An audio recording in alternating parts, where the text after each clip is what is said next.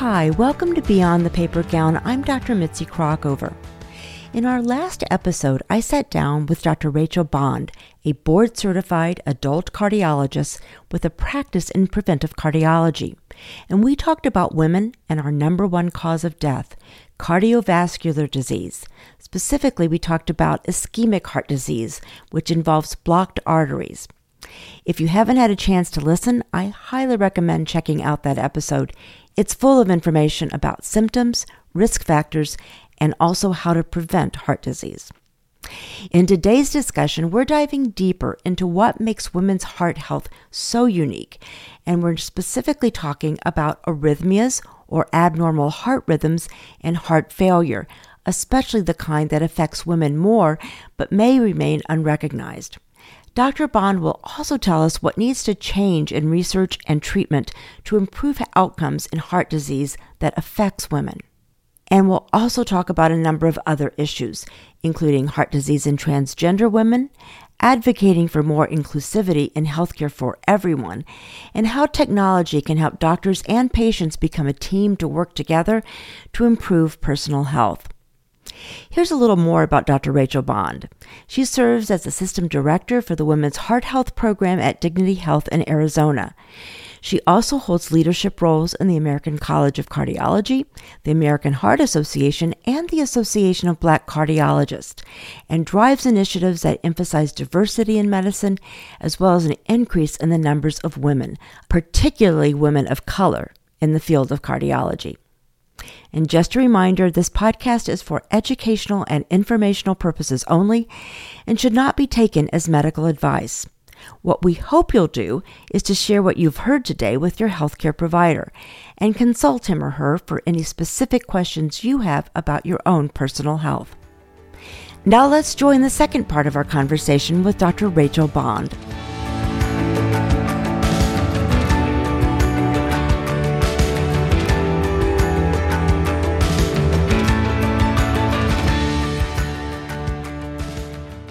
We've talked about heart conditions in pregnancy. We're now talking about cardiovascular disease. What are some of the other heart issues that affect women? So women have the same, I would say, if not more, symptoms, not symptoms, but conditions that could affect them when it comes to their cardiovascular system. So oftentimes we talked a lot about the blocked vessels, how the pattern of it may not be as discrete where you have one single vessel that's blocked, but more of like a sort of lining and lumpy, bumpy plaque that's going through the big vessels, or maybe the microvasculature has disease. But then we know that cardiovascular disease encompasses a larger array of conditions. As an example, we have arrhythmias. So arrhythmias are in the form of abnormal heartbeats. The most common arrhythmia in the United States is a condition called atrial fibrillation.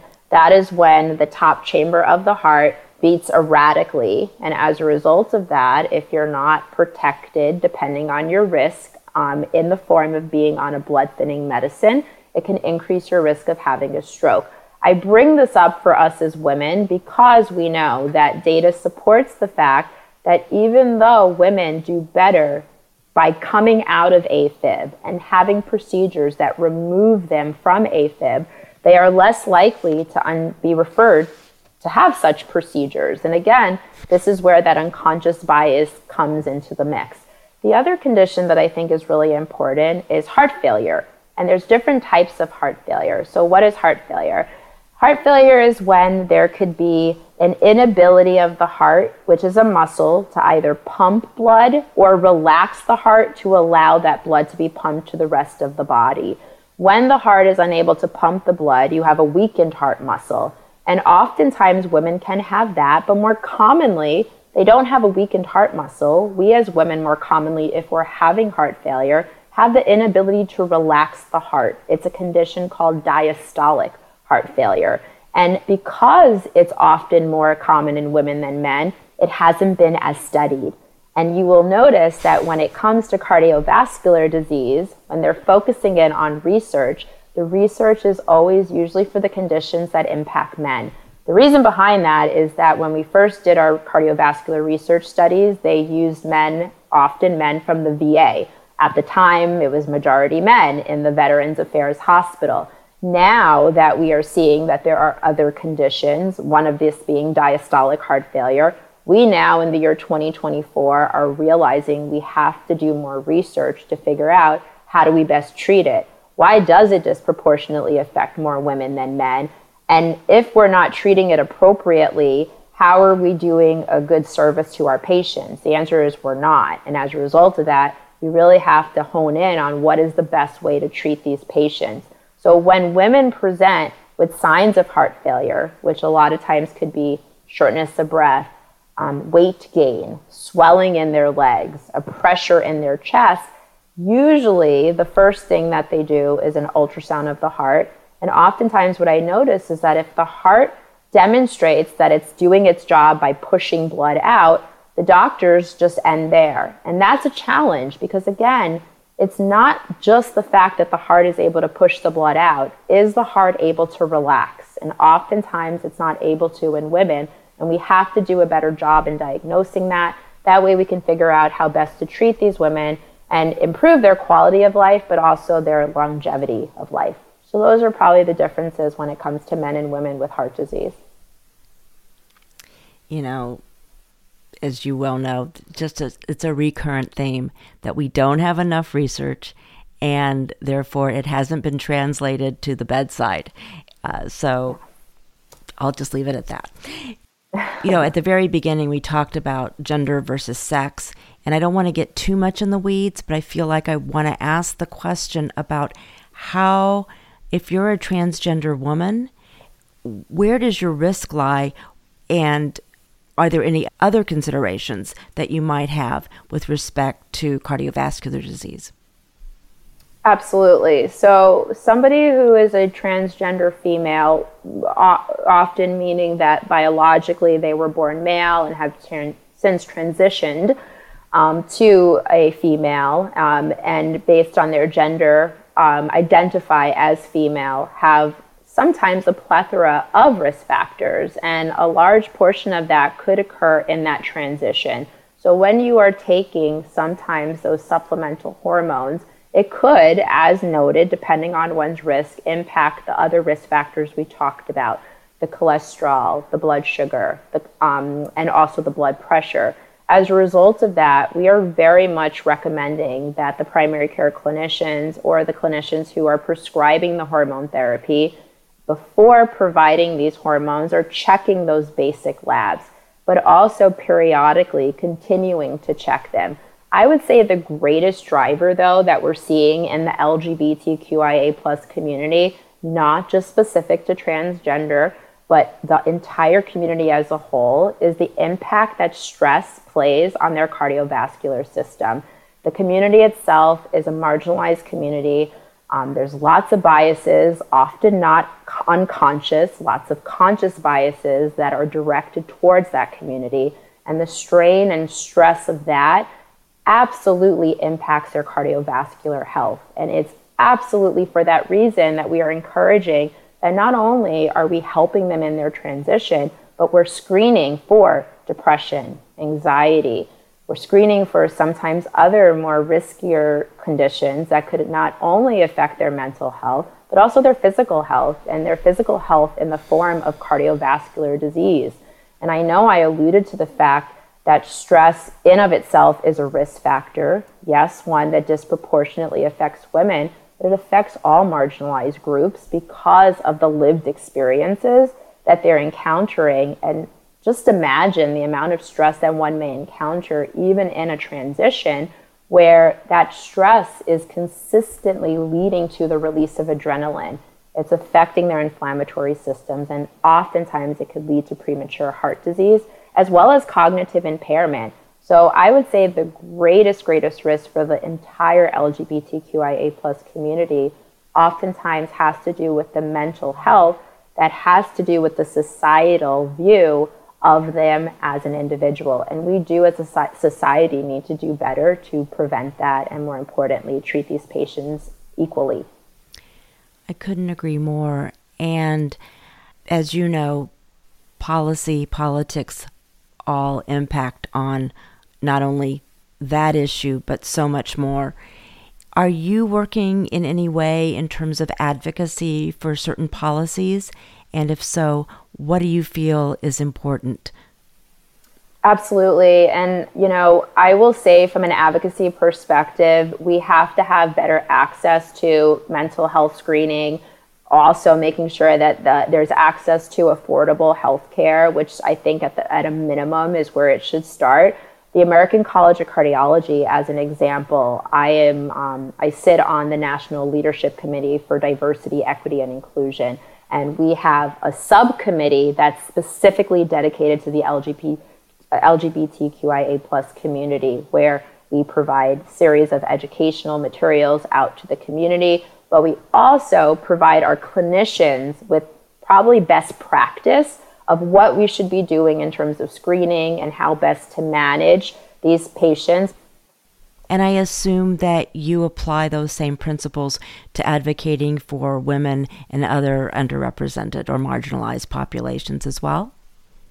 Absolutely. For myself, the advocacy always starts with that, which is my core. A lot of the work that I've been doing in the advocacy field on women has been through maternal health. When we think about cardiac disease and maternal health, there absolutely is an intersection. And in the United States, which is a first world country, as you know, we have the highest rates of maternal mortality.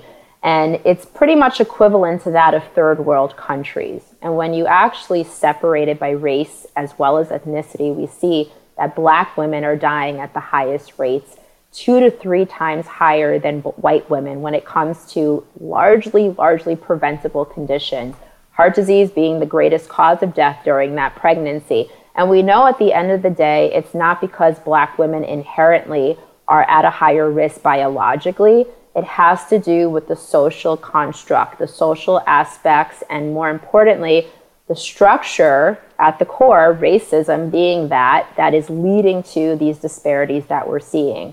Hearing women, not believing them, not believing their symptoms, not believing their stories, but more importantly, not treating them to the same capabilities of their white female counterparts and sometimes even male counterparts. As a result of that, it would be largely important that when we are doing this advocacy, the advocacy is really making sound change. One way that we've been trying to do that is by extending the coverage of health insurance to not just occur during pregnancy, but even outside of pregnancy, because a lot of these conditions can occur up to 1 year after delivery. So a lot of the advocacy that I've been doing with these cardiovascular societies has been to accept the fact that we need to have all states extend Medicaid coverage up to 12 months. In past, it would be 60 days and then they're done. Now, the majority of states have extended it to 1 year, giving them the opportunity to have a transition of care from an obstetrician, preferably to a primary care clinician as well. But beyond that, we have to do a lot of other policy changes where we're not only making sure that we're educating the patients, but probably the clinicians as well on this intersection. And most importantly, probably even educating the patients on implicit bias training, because I think at the core, those unconscious biases are leading to these disparities that we're seeing. And if they're not aware of their unconscious bias, they're not going to change it. And we're going to see the same outcomes in care, which are, I would say, deplorable when it comes to the maternal mortality crisis.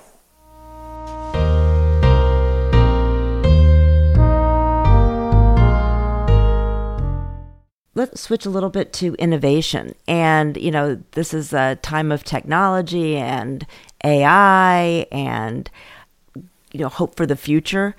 Is there anything out there that you're seeing that you're especially excited about?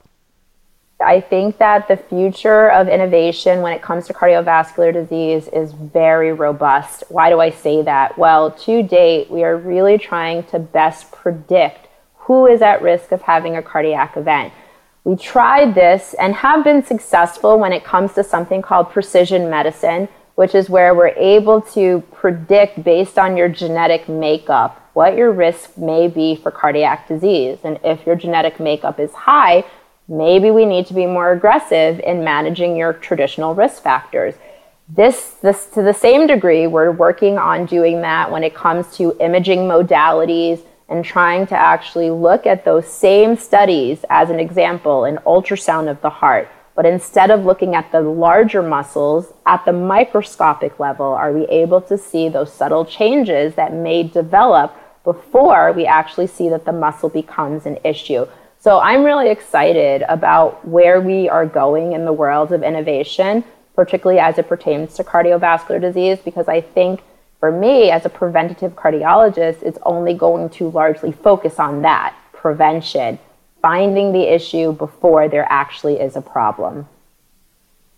You know, I know you're not a surgeon, but do you see any innovation or need for innovation in even things like surgical equipment for working on women, if you will?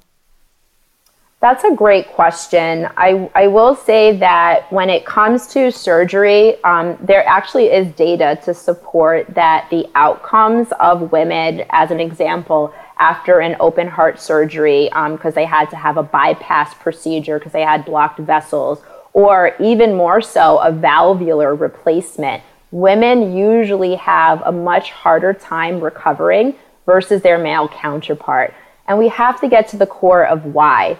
If we had an innovative way to determine that, is it because the standard of care of how we're doing the procedure perhaps should be different in a woman versus a man?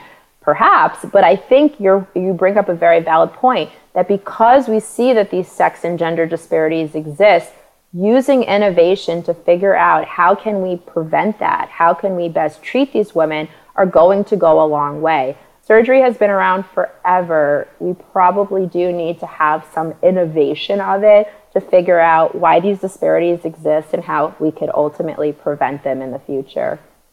That's a great question. Sure. And thank you. And along those lines, in terms of technology, are you incorporating patients' wearables and their data in your practice? Yes. So wearables, I would say, are standard. It has to be standard at this point in time. Not for every patient, of course, but for patients that have often symptoms or have underlying diagnoses. And when we think about the wearables, the focus that I often look at most are the abnormal heart rhythms, the arrhythmias that we're often able to capture with those wearables. We have smartwatches, we have other devices that could be utilized, and the value of that is that there is some accuracy. Is it equivalent to the data that we collect? Of course not, but it gives us, again, a better idea of what is going on. And that comes into, I would say, a huge benefit, because if we have you wear data, or if we have you wear devices, and we're not able to capture something then and there, we're missing it. We're missing the opportunity to diagnose you, sometimes with a very abnormal heart arrhythmia that could lead down the road to cardiovascular complications. If you have a wearable device, perhaps we can capture it on that, and it will, again, direct us in that right path. And as a result of that, I am always in favor, if my patients have, one, access to it already, or the means to afford it, to use these wearable devices. And to that point, our cardiovascular societies right now are trying to work with Medicare and other insurances to see if some of them will be covered, because we know that there are benefits in having them as an extender, often for our most symptomatic patients, because it only helps us as clinicians to better diagnose them, but sometimes even diagnose them a little bit earlier. Will we see success in insurance coverage? I don't know, but we will continue to advocate for that because we know it's the right thing to do. Sure. Well, you've been so generous with your time. What did I not ask you that you think is important for our listeners to understand? For the women out there that are listening, I think it's important that we as women understand that oftentimes we put everyone above our own self when it comes to our health. We have to take a pause. We have to go to the doctor, the clinician, at least on an annual basis. We also have to do things that are all more importantly going to help our mental health, because our mental health equals our physical health. And if our physical health needs a little bit of help, oftentimes that means our mental health needs a little bit of help as well. So as women out there that are listening, it's really important that we take a step back, focus on ourselves, because if we don't focus on ourselves, we won't be able to care for our loved ones, our colleagues, our friends, our family. That's a great way to end. Dr. Rachel Bond, as always, I've learned so much. Thank you so much for being here with us today. Thank you so much. It was a pleasure.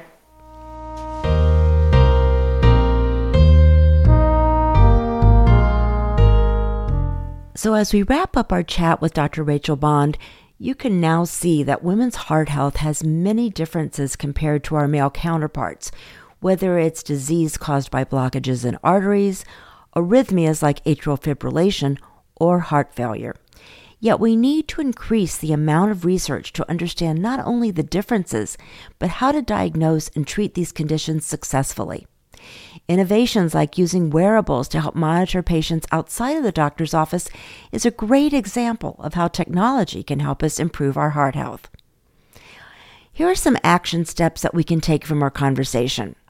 Keep learning about heart health so you can recognize symptoms that need to be attended to. Don't hesitate to speak up about your health concerns. If something doesn't feel right, seek medical advice.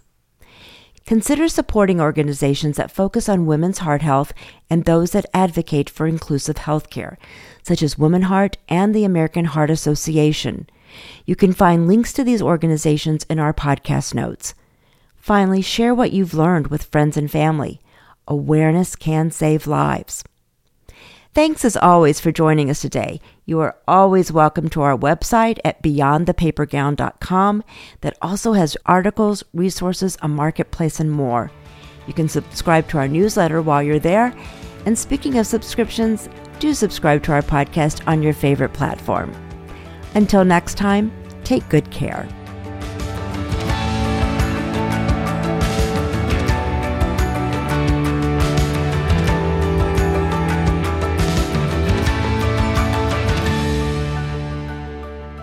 Beyond the Paper Gown is produced by Patrick Shambayati and me, and our associate producer is Kyla McMillian.